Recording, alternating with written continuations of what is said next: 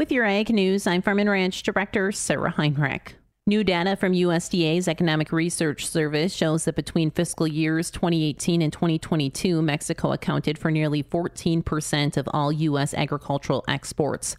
With a total value of $28 billion, Mexico is projected to be the United States' second largest destination for U.S. agricultural exports in fiscal year 2022 and is forecast to reach 15% in 2023.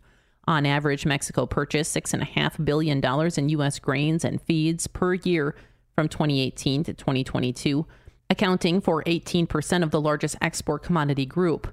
Demand for grains and feed has been spurred by the expansion of Mexico's cattle industry and growing consumption of animal products. However, the report does not consider the future impacts of Mexico's decree banning imports of genetically engineered corn. Meanwhile, between 2018 and 2022, Mexico's imports of livestock, poultry, and dairy products represented an average of 18% of total U.S. exports and accounted for $6.3 billion in sales.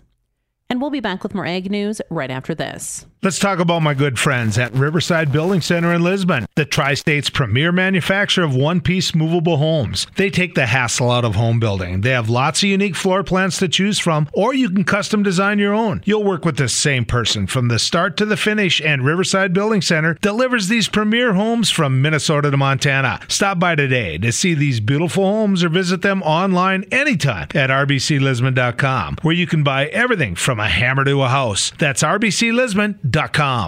The National Restaurant Association's 2023 State of the Restaurant Industry Report released last week suggests more growth, labor challenges, and rising costs for operators. The report predicts the food service industry will reach $997 billion in sales in 2023, driven in part by higher menu prices. Meanwhile, the food service industry workforce is projected to grow by 500,000 jobs, for total industry employment of 15.5 million by the end of 2023. National Restaurant Association CEO Michelle Korsmo says our hiring rate and wage increases are outpacing the overall private sector, and this year our industry will contribute nearly $1 trillion to the economy. For 70% of operators, business conditions have settled into or are on the path to their new version of normal. The report finds 92% of operators say the cost of food is a significant issue for their restaurant, and 47% of operators expect competition to be more intense than last year. With a look at your top Ag News headlines from across the region, I'm Farm and Ranch Director Sarah Heinrich.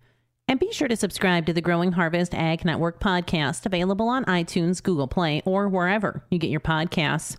Once again, I'm Sarah Heinrich for the Growing Harvest Ag Network.